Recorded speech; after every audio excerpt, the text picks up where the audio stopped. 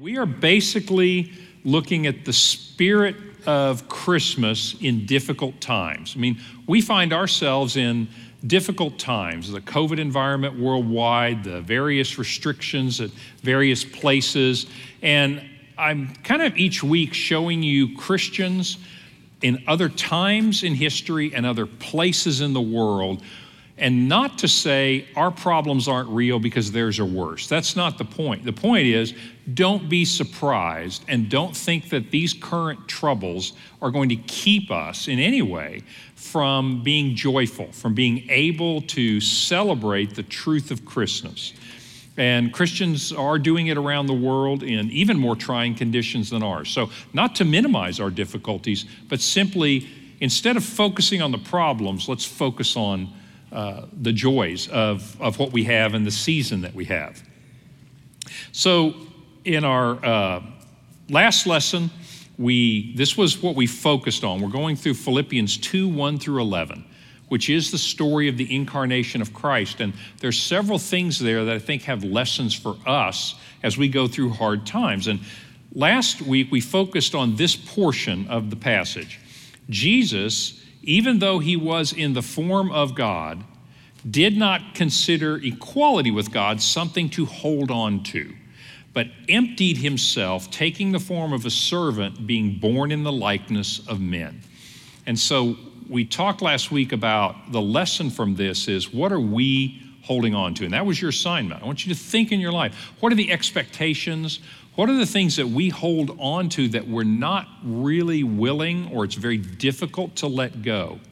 And the example of Jesus is being in heaven, being God, and being willing to let go of all of his prerogatives, if you will. We talked about power, we talked about status, we talked about suffering, and to become human, to be born even as the weakest of humanity, to come into a hostile world, think Herod killing the babies, as a baby, completely powerless, going from the creator of the universe to a powerless baby. And so our lesson was really about, what are we holding on to that we need to be able to let go of?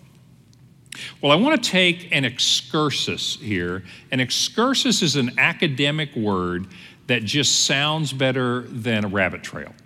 Okay, so an excursus is an academic rabbit trail, but it's a really good rabbit trail, because when I was speaking last week about Jesus becoming not just human, but a baby, weak, that spurred a question from one of our audience members, and I wanted to share it with you.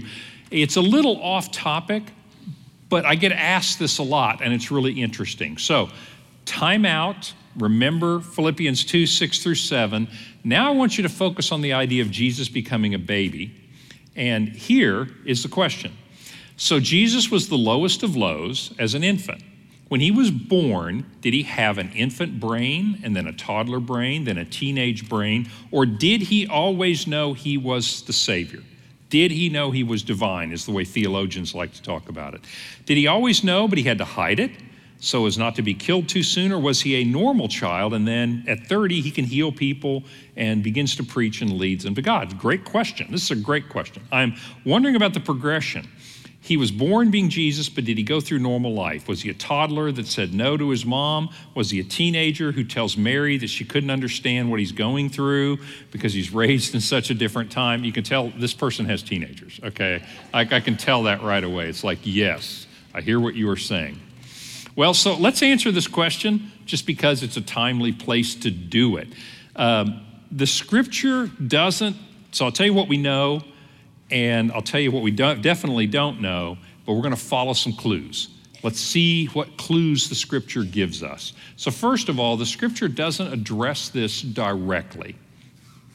This was the source, by the way, of several early heresies. And when I use the word heresy, what I mean is teachings that were quasi-Christian, but that weren't true and were leading people astray. For example, if you've heard of the Gnostics before, Gnostic, Gnosticism was a Greek idea, think of it as kind of Greek philosophy, Greek view of the world.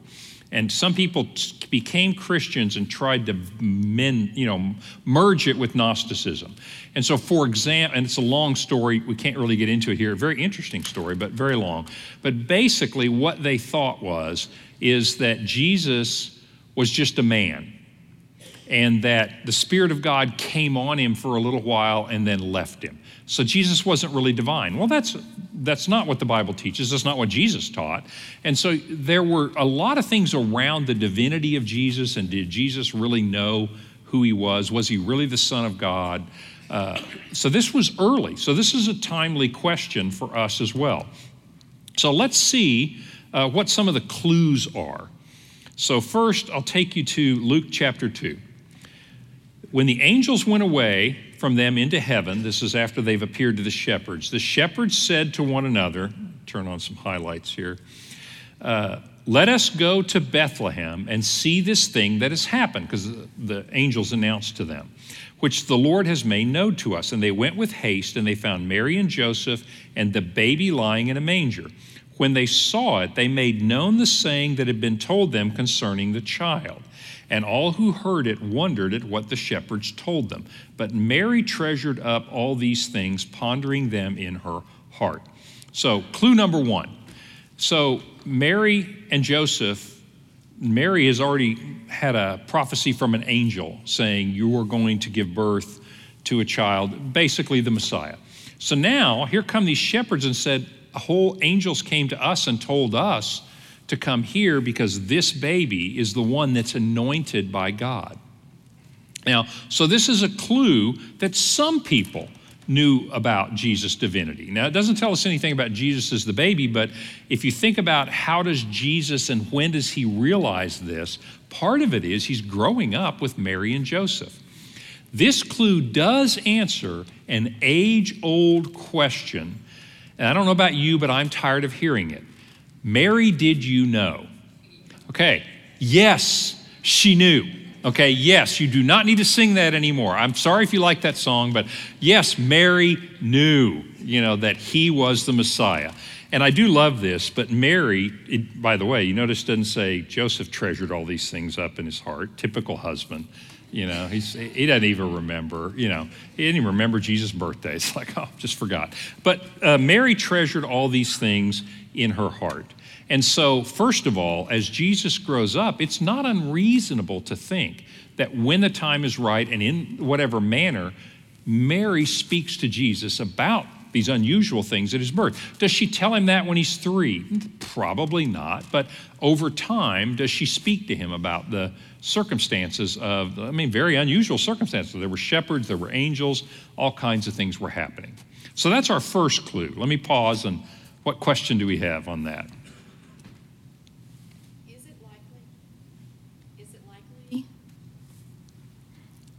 Is it likely that the accounts in the Gospels were told to the writers by Mary, including the episode with Simeon? Yeah, I'm going to do the episode with Simeon here in a minute, but yes, okay, so this gets off on this is a rabbit trail on top of a rabbit trail, okay, but let's talk about it very briefly. So as you get Luke, for example, writing this, how does Luke know what was said between people? And so let me just speak for all the writers. There are 2 ideas, both of which are likely true, but both of which are likely true, not just one of which, in my view. So first of all, does Luke know this because Mary told him? Entirely possible and probable. Does Luke know this because Mary told somebody else and Luke knew? If you remember, Luke's gospel is the one that says, I've investigated all this thoroughly and talked to the eyewitnesses. So I do think that Mary is relaying very likely that Mary is relaying this to people and probably told several people. This isn't like a big secret. It is for a little while, so Herod doesn't find them, but later, this is not a secret. And so Mary probably did. The second way that the writers of the scripture know these things is the Holy Spirit tells them. They are inspired by God. They're not just good historians. And I'll tell you why this has to be true. First of all, the Bible indicates that it's inspired. But secondly, you can't find any 4 historians who will tell the same story and be anywhere near as close as the Gospels. So that's another subject for another time, but 2 reasons. The Holy Spirit is giving them, remember Jesus said he will give you remembrance of all the things that have happened. So between the Spirit and between just simply people talking, eyewitnesses talking to each other, is probably where these ideas come from, where these stories come from. Speaking of that, let's go on in Luke a little bit. And so when the time came for their purification, this is not long afterwards, according to the law of Moses, they brought him to Jerusalem to present him to the Lord. So it's a long story, but in the law of Moses, you're going to bring your firstborn male and you're going to redeem him. So there's a sacrifice involved. So that's what they're doing here. They brought him to Jerusalem, present him to the Lord, and offer sacrifice according to what it is said in the law of the Lord. Now there was a man in Jerusalem whose name was Simeon, and this man was righteous and devout, waiting for the consolation of Israel, waiting for the Messiah to come. And the Holy Spirit was upon him. And it had been revealed to him by the Holy Spirit that he would not see death before he had seen the Lord's Messiah, Christ. Messiah is Hebrew, Christ is Greek, same thing. The Lord's Messiah. He came in the Spirit to the temple. When it said he came in the Spirit, it meant that he was compelled, that the Spirit was upon him. And when the parents brought in the child Jesus to do the sacrifice, Simeon took the child in his arms and blessed God and said, Lord, now you are letting your servant die in peace, according to what you told me, your word. For my eyes have seen your salvation that you have prepared in the presence of all peoples, a light for revelation to the Gentiles and for glory to your people Israel. And his father and mother marveled at what was said about him. So, I mean, if you think about this is pretty odd. Some guy comes up and said, God told me I would see the Messiah, and this is him. Now, you can either go, well, he's really crazy, or he was known in the temple as just being a godly man. And so these things, these are clues. So Mary and Joseph knew that Jesus is at least the Messiah. He's at least the anointed one of God. And so Jesus, it's not unreasonable to think that they're talking to Jesus as he's growing up. Let's keep going. Now his parents went to Jerusalem every year at the feast of the Passover. And when he was 12, so this is the next thing we know about Jesus. So we've gone from when he was a baby to when he was 12. They went up according to custom, and when the feast ended, they were returning. And Jesus stayed behind in Jerusalem. Parents didn't know it. And so after 3 days, they found him in the temple, sitting among the teachers, listening to them and asking questions. And everyone who heard him were amazed at his understanding. This is not a trivial thing, because rabbinic reasoning and rabbinic memory is unbelievable. I mean, you really need to study this for a very long time. So this wasn't just Jesus won the Bible drills at his Sunday school class. This is not Jesus knew a lot of trivia out of the Bible. This is way more advanced than that. And so all who heard him were amazed at his understanding and his answers. So when his parents saw him, they were astonished. And his mother said, "Why have you treated us like this? Your father and I have been looking for you in great distress." And he said, "Why were you looking for me? Did you not know that I must be in my Father's house?" So this is the first real clue that by the time of 12, Jesus understands something at this stage, that he has to be in his Father's house. Does he know then, I am literally the Son of God, incarnation? Does he begin to dawn on him that he's called to God's purpose? We don't know for sure, but at this point, that statement is pretty telling. That this realization that comes on Jesus comes on to him pretty early. And it seems to me, now I'm going to give you an opinion. It seems to me that as one's mind develops the ability to understand, the realization is there. Does that make sense? In other words, you could be the Son of God and be an infant, but you don't have a well enough developed brain to understand that. Actually, you can be a teenager and not have a well enough developed brain to really understand that. But you begin to see this dawning in Jesus. So we're just following the clues. Now let's fast forward from 12 to 30 years old. Jesus came from Galilee to the Jordan to John the Baptist to be baptized by him. And John said, I need to be baptized by you. Why? Because John has already seen Jesus and said, that is the Lamb of God who takes away the sin of the world. So he knows that's the boy that all this prophecy is about, and the angels, and in other words, John knows this. And so when Jesus answered him and said, this is fitting for us to do this to fulfill all the prophecy and all the righteousness. So he knows at this point who he is, what he's here to do, and he understands, you're right, I'm the Son of God, you are immortal. Why are you baptizing me? He said, because I'm still going to humble myself to be a human, to be obedient, and to do the things that prophecy requires. And so then, the people there saw the Spirit of God descending like a dove and coming to rest on him, and a voice from heaven saying, this is my beloved Son with whom I am well pleased. And from that time, Jesus began to preach, saying, repent, for the kingdom of heaven is at hand. So it appears, just from the clues that we have, that as Jesus' physical development allows, the knowledge of who he always has been dawns on him. I shouldn't say dawn on him, but I think you know what I mean is you can only hold ideas that your brain is physiologically capable of holding. And so it appears that by 12, he understands this. By 30, he definitely knows who he is. So that's a long-winded way of answering it, but that looks like the best way to understand how Jesus realizes who he is. Now, we're going to leave the Bible for a minute. We're going to get into the realm of total fiction. But Christians in the past have wondered about this, and some people wrote books and made up stories. For example, I'll tell you about one. None of these are inspired. None of these are even true. None of these are even written by the people they say they're written by. I mean, they're very late, but this is kind of like people making up myths about Jesus just to sell books. So the infancy gospel of Thomas wasn't written by Thomas. But the infancy gospel of Thomas, for example, has stories that when Jesus was little, like a toddler, he used to take clay and make it in the form of a bird and make the birds come alive. And he didn't know how he could do it, he could just do it. And then later there was a kid that was taunting him, and the next day the kid dies. And they think, oh no, this Jesus is, he's got some power, and they try to run him out of town. All these things are made up. And the reason they're made up is because we don't know anything about that time period. But if you ever watch a History Channel video and they say astonishing new information about Jesus' early life, they're lying. So sometimes they like those kinds of documents, but there's no scholar alive that thinks there's any veracity in any of that. So basically, it's kind of a black hole of knowledge for us. So, sorry to take so much time, but I think that's a really good question. And you see how God does things.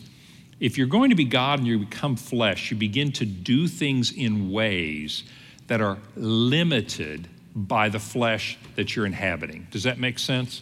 In other words, Jesus did empty himself, and he became human. He had stomach aches. He probably had COVID, let's face it. I mean, he basically took on all of the physical limitations and suffering that the physical body comes with. So, back to our main story. So we have Jesus letting go of things. Today I want to highlight, just to put it in perspective for us, that Christians have always had difficulties and still do today. So I just want to show you a couple of places around the world. This is from 2017, but similar situation in North Korea. If you think about what's it like to be a Christian in North Korea, what's it like to come into the Christmas season there every year? Forget the COVID stuff. And again, I'm not trying to make us feel like, well, our problems aren't real problems. I just want to say, don't be discouraged. Christians throughout all of history have had a lot of difficulties, and Christians today around the world have a lot of difficulties, and yet Christmas is celebrated every one of these places. You see impromptu gatherings in North Korea, like the one on the left. You just see some ladies sitting down there singing for a little bit, and they're gone. They don't have a church building. They definitely don't have a church building, but they worship and they're gone. Think about it. That would be an interesting way to practice your faith with other people. And on the bottom right is a bunch of Christians being arrested in North Korea. And so you see people that they're practicing their faith under very difficult circumstances. China, by the way, under Xi Jinping, is cracking down on Christianity and some other religions, but it's really interesting there. you see a note here from the New York Times from 2014, but talking about cracking down on the churches. Let me show you the next video. They have started recently bulldozing churches. This is a church that was dynamited and then bulldozed. And so China's starting to crack down on Christians, and they're having to go underground, kind of like North Korea. And so you see the government coming in and just bulldozing churches.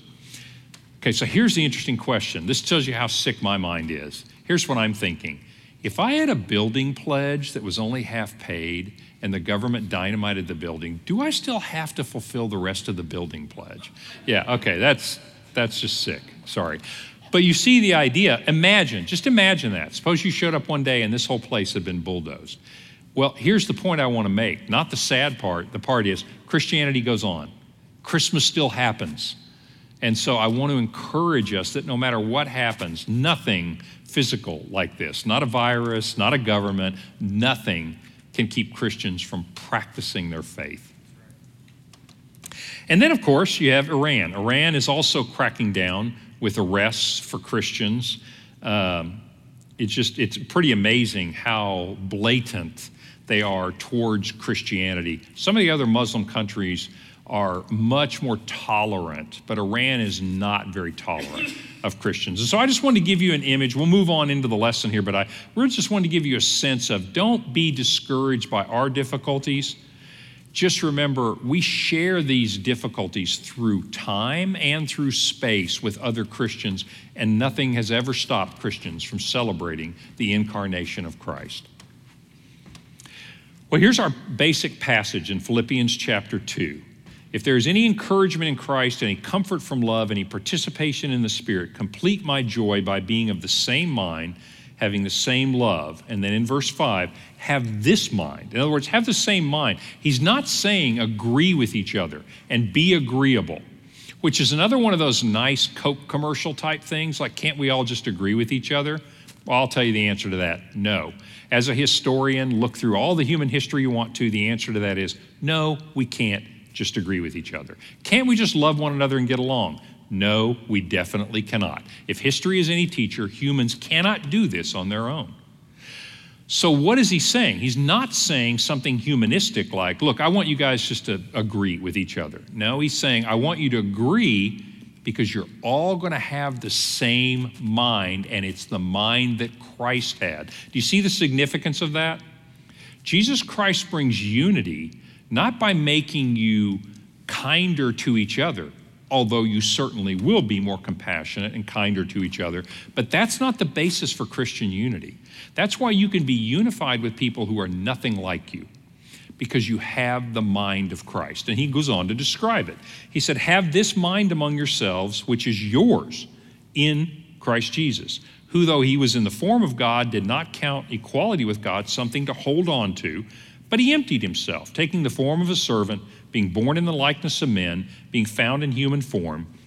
He humbled himself by becoming obedient to the point of death, even death on a cross, which was particularly cursed in the Jewish law. Therefore, God has highly exalted him and bestowed on him the name that is above every name, so that at the name of Jesus every knee should bow in heaven and on earth and under the earth, and every tongue confess that Jesus the Messiah is Lord, to the glory of God the Father. So the passage that we had focused on was this idea of letting go. He emptied himself, and now I want to move on, and in this lesson I want to talk about verse 8. And when he emptied himself, being found in human form. In other words, he says, this is my destiny. This is what I chose to do. I let go of all my privilege. I let go of being equal with God, and I became human. Emmanuel, God with us. And being found in human form, what did he do? Go around and order everybody about? No, he humbled himself. And how did he humble himself? By becoming obedient. This is the King of the universe. Everybody obeys God. God does not obey me. And yet Jesus humbles himself and becomes obedient to his mission, which is death, even death on a cross. This word obey is obviously a four-letter word, but it's really a four-letter word to us, particularly as Americans. We don't like to obey people. But we kind of have a love-hate relationship to obedience. I want to look at obedience for a minute. First of all, I want you to realize we obey all the time. This, and I'm going to pick on the DMV again, I'm sorry. This is pictures of a DMV. Now, stop and think about this. Have you ever been to the DMV and thought, why in the world am I doing this? And you line up like sheep and you do what you're supposed to do. Why do you obey these rules? Because I guess you want a driver's license, right?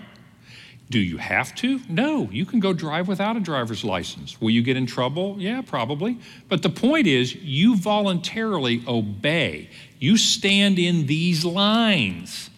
We really do line up literally and obey, become obedient to the rules.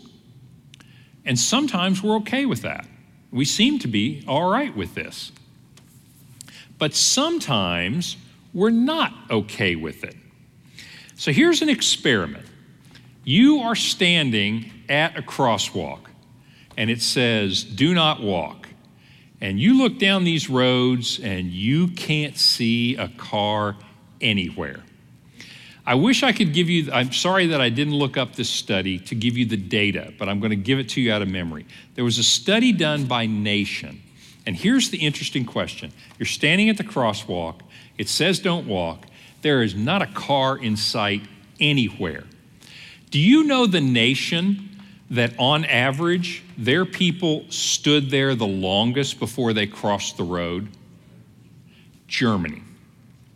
They waited till the light turned green and said you can cross. Do you know the nation that waited the least amount of time? The people that looked this way, looked that way, saw the don't walk and took off. Like, there are no cars coming. America. That's exactly right. So the interesting thing here, think about this for a minute. The interesting thing is you'll stand in line at the DMV. You won't wait at the crosswalk. Is this not playing with your head a little bit? I want to talk about the idea of obedience. I got one other thing for you. Okay, this is waiting at stoplights, and there's also been studies done about that. Now, this is traffic. But have you ever been at a stoplight, late at night, light turns red, stays there interminably, there is nobody coming anywhere. And it's night, you can see forever because they're going to have their lights on. You know that feeling, don't you?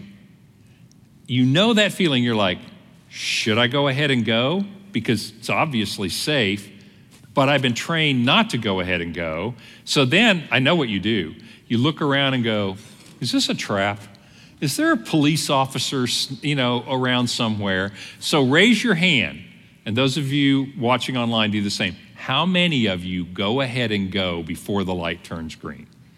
Oh, you Americans, you guys are just total rebels. Most of you will do that. Okay, so here's what I want to analyze about this idea of obedience, because I wanted to look into it for a minute. And this is kind of a key to us following Jesus. Here's our thing with obedience.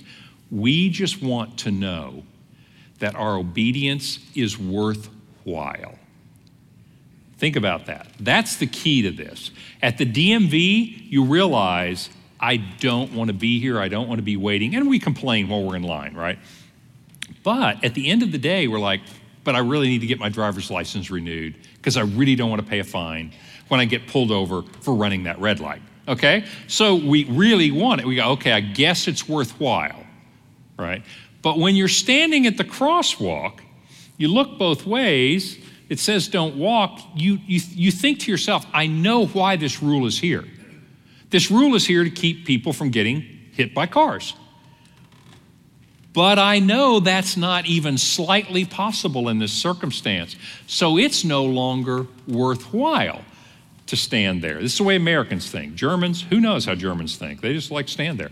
But we go, so I'm off, and boom, there we go, across the crosswalk. It all depends on whether or not it's worthwhile. By the way, if I can make a mildly political comment here, this is why people are so enraged about mask wearing. It's this psychological trait of Americans. Americans, by and large, know that if I'm in an elevator with 5 other people who are coughing and look like they're running a fever, yes, I will wear my mask. right? I'm exaggerating, but you get my point. This is worthwhile. But if you live in certain parts of the country and you want to go out on a walk, just you, nobody in a mile, and you are supposed to wear a mask, what do you think the odds are that you're actually going to wear that mask? Yeah, apparently you guys are all taking it off and run the red light, right? My point is, at that point, you realize the purpose, it's no longer worthwhile, is it? Because the purpose is absurd in that circumstance. It's not worthwhile to you. So it shouldn't shock anybody when you see in a lot of states, I'm just pointing this out, this is psychology. In a lot of states in the United States are having trouble with mask compliance. Duh. I mean, this is just the way we are.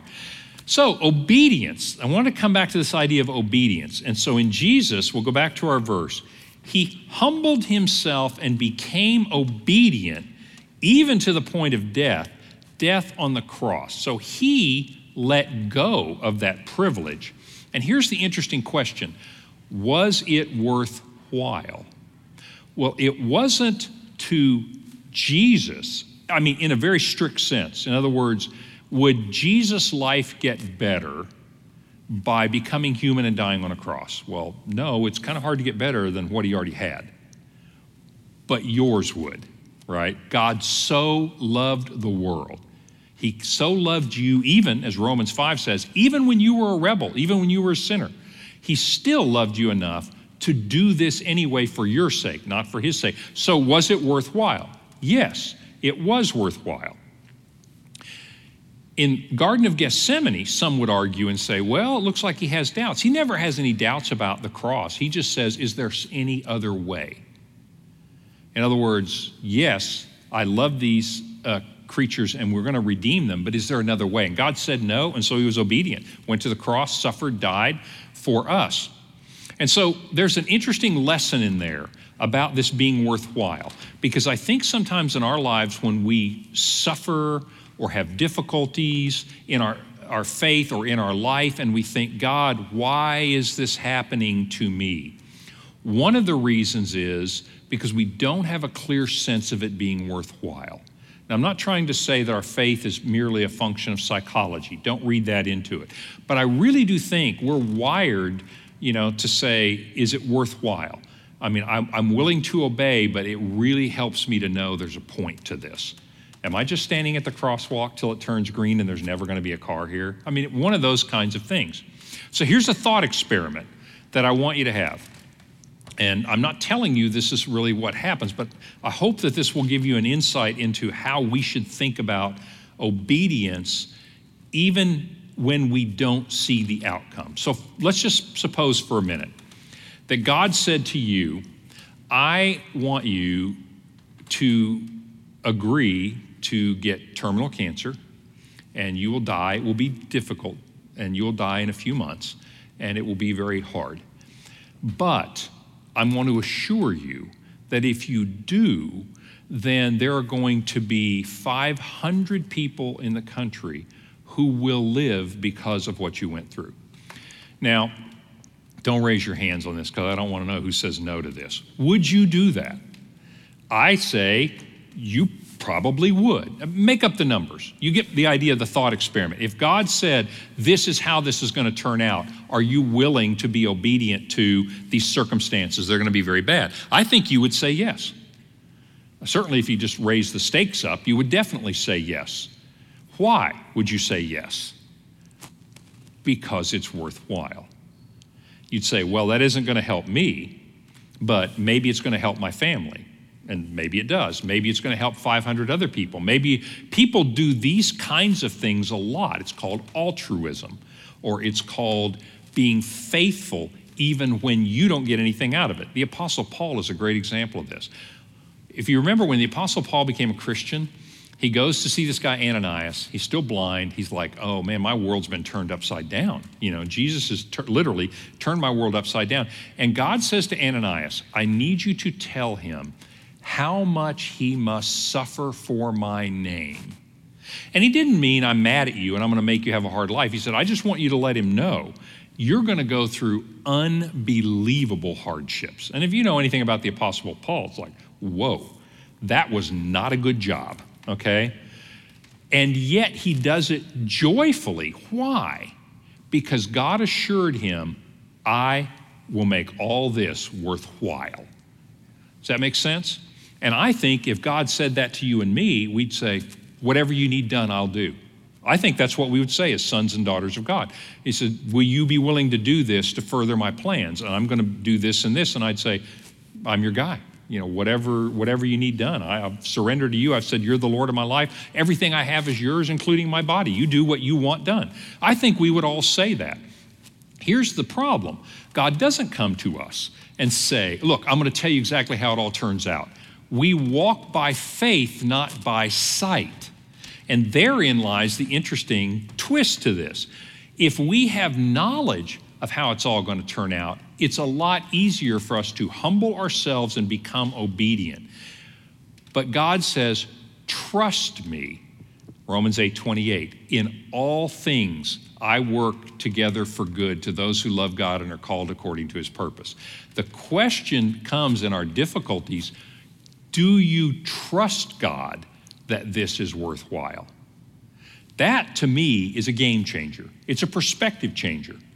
Because the only difference between God asking me to do this, saying, go through a COVID situation and some real heartache and hardship, lose some people that are beloved to you, have some difficult situations. If God said, Terry, you need to do this and look what's going to come out of it, I'd say, I'm your man. I literally am your man. You tell me, I'll do it.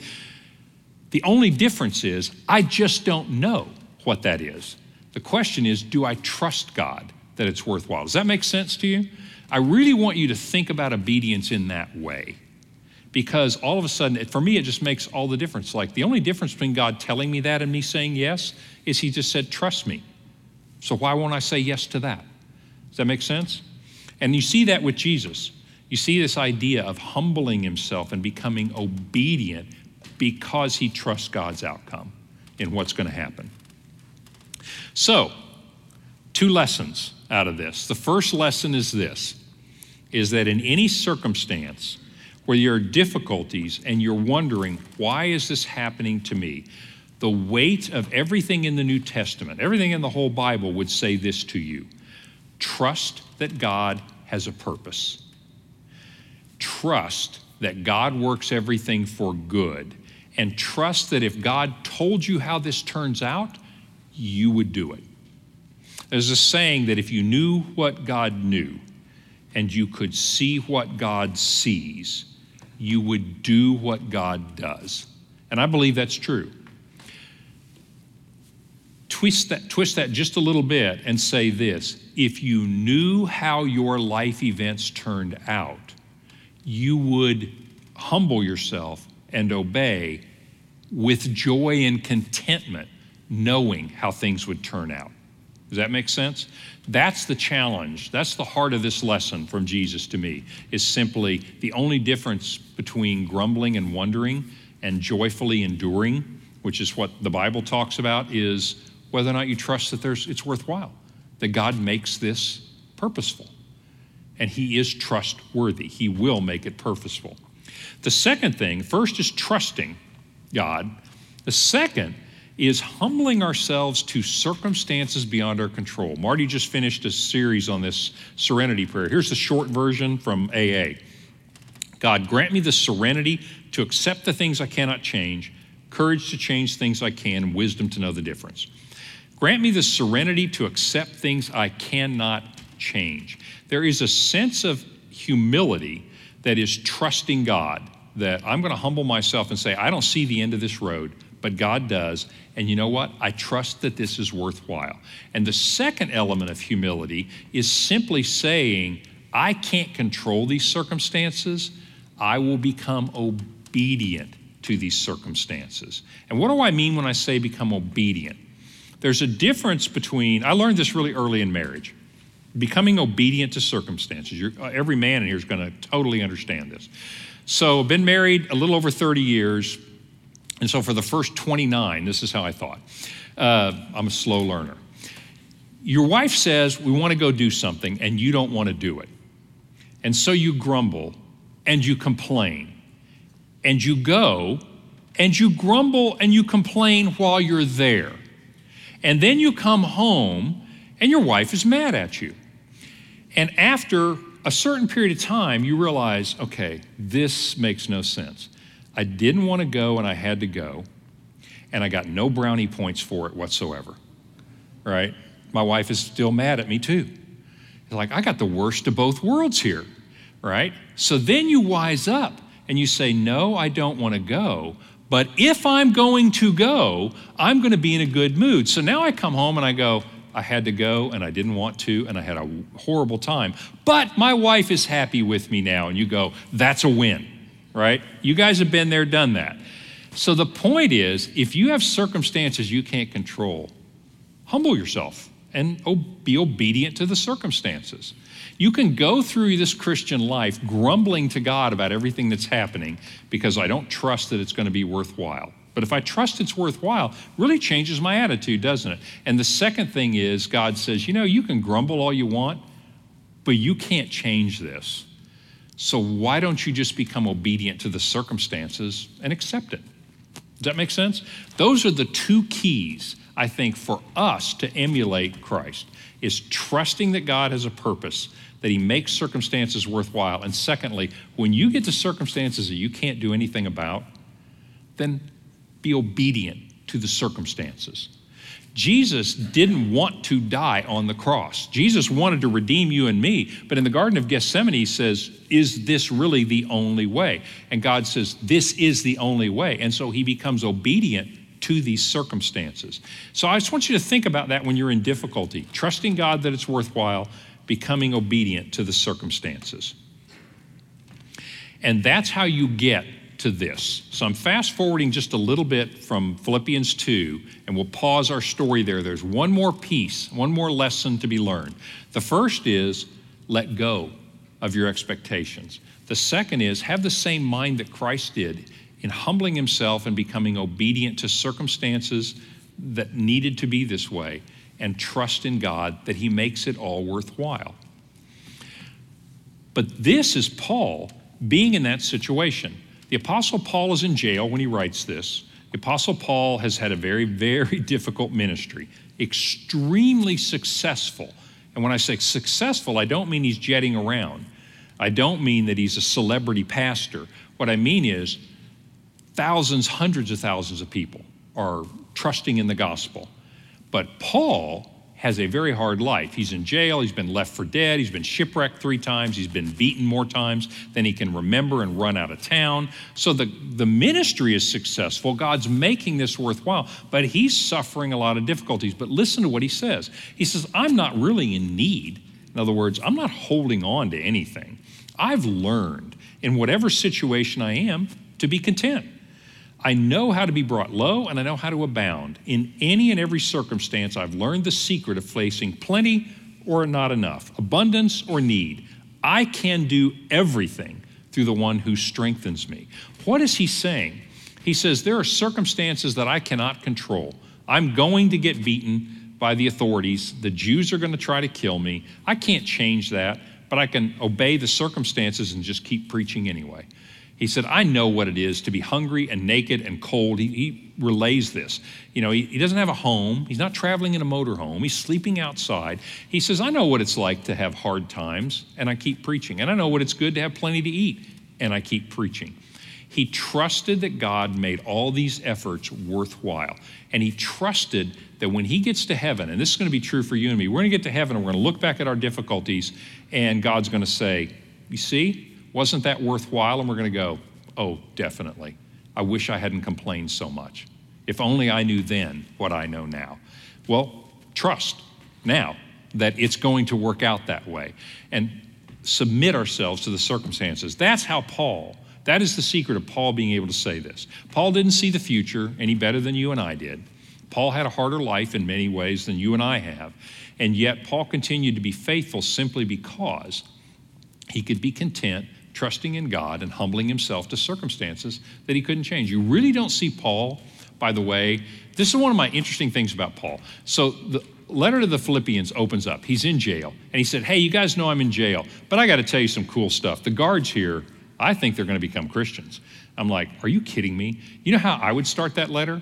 Hi, this is Terry. I'm in prison. Would you guys please send me a good lawyer? And can we get some bail money here really quickly? Paul never talks to them about changing his circumstances. Isn't that interesting what he doesn't say? Because he knows if he said, hey, collect a bunch of money, bribe some officials, and this is the way it worked, bribe some officials and I'm out of here. But he doesn't try to change these circumstances. He trusts that, okay, this is probably going the way God wants it to go. And so as long as I'm here, I'm going to preach to these guys. And so the point is, he doesn't really push against his circumstances. He humbles himself to things he can't change. And that's also what he teaches us as well. He says, there are things in life that you can't change. Humble yourself to that situation because you can be faithful in any circumstance whatsoever. So we kind of summarize this just a little bit. This passage, I think, is one of the key ideas of having the mind of Christ. And one of the keys to that is that Jesus humbled himself, we do the same. It's trusting God that it's all worthwhile. And the second thing is that not only do we trust him, we submit to the circumstances. I want to tell you one other interesting observation. Doug Wilson, some of you may know Doug Wilson, some of you may not, and it doesn't matter, but he had a really good observation for you and me about this. And as we go into Christmas time, and Christmas in America is a very consumeristic event. I mean, not so much for us. We understand, we too consume, we too give gifts, but that's not the heart of Christmas for us. You know, we don't need gifts to have Christmas. You know, we don't need a lot of things to have Christmas. But one of the things that we are susceptible to is this. When someone is abased and hungry and suffering need, the carnal response is to drive toward abundance. If only I had more, if only I could get out of this place, if only. And that's true. If you think about it, circumstances where we are struggling or suffering, we try to fix it. And so he says, sometimes that means if only I had more money, if only I had this, it would get better. But listen to this, but by the same token, when someone is abounding and is full and has both their hands full, there's a strong temptation to drive towards some kind of minimalism. If only we could simplify, if only we could offload some of these responsibilities. Suffering comes in two different forms. Suffering comes from not, and this is what Paul says in 4:11, I know what it is to abound and I know what it is to have not much. It's actually a challenge to us to not have what we think is enough. And so we try to get more to solve that problem. But it's also a challenge, and many of us in America really face this challenge more. It's also a challenge to abound, to have a lot. Because all of a sudden, your things start to own you, and you become really stressed, and you got a lot to do, and you got to keep up this job so you can keep up that mortgage, and here you are standing in the line at the DMV wasting time. You know, so basically, there is a struggle to having a lot, and Wilson puts his finger on it. If you go out and look at the self-help section, there are as many books about how to handle the stress of having a lot of stuff as there are books about how to get more stuff. Watch and see. Look at the self-help section. A lot of it is how to simplify your life, how to organize your life, how to use your time better, how to have better habits, how to say no to something. In other words, both ends of this spectrum are difficult for us. But listen to what he says about this. And this is Philippians 4:11. But the directive given to us in this passage is that we are not to try to fix our discontents with stuff, whether by getting more of it or whether by unloading all of it. You can't fix the problem of contentment by getting more money, and you can't fix the problem of contentment by getting less of it either. We are charged to drive towards contentment, which is not determined by how much money is in the bank. Rather, it is a matter of how much trust is in the heart. That is a phrase to remember. Doug Wilson has a way with words. Contentment is not driven by how much money is in the bank. It's driven by how much trust is in the heart. Contentment is a function of relationship and not a function of wealth. Or put another way, it is a function of spiritual wealth. If you think about it, people that have a lot of money in our culture are not statistically more contented than people that don't. And I know that, yeah, do they have fewer problems? They have way fewer of some kinds of problems. I'm not getting into, would you like to have more money or would you like to not have money? The point I'm trying to make is don't kid yourself.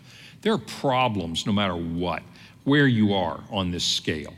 Philippians 4:11, contentment can't be solved, as he says, by your bank account. I've always used to say in business, and I still say this, if you can solve your problem by writing a check, you don't have a real problem.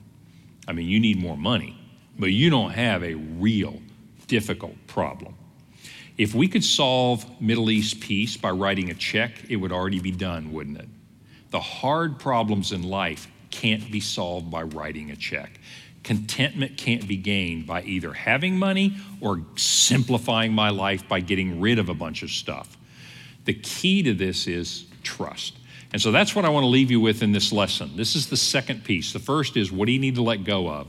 And the second is, this is a trust issue. This is an obedience issue. And this week I want you to think about when you face circumstances, you get in a situation that's not what you want. Ask yourself this: what if I trusted that if God and I were standing in heaven, at the end of the day, I'd look back at this and go, you were right. I never saw it coming, but that was all worthwhile. How would I act differently if I thought that, if I trusted that? And secondly, if I can't do anything about this circumstance, embrace it. Don't complain about it. So that's your assignment this week. So as you're out there standing in line at the DMV, standing in line 6 feet apart, a mile long, to buy something that you desperately need to get for Christmas, right? I want you to think about this idea. When you're in circumstances that aren't what you want, it's about trust and it's about obedience, just like it was with Jesus. Okay, next time we'll be streaming only, but we're going to wrap all of this up and we're going to talk about what is the other side of difficulties. What does it look like to overcome the difficulties when you put these things into effect? So I'll see you guys next week. Thanks.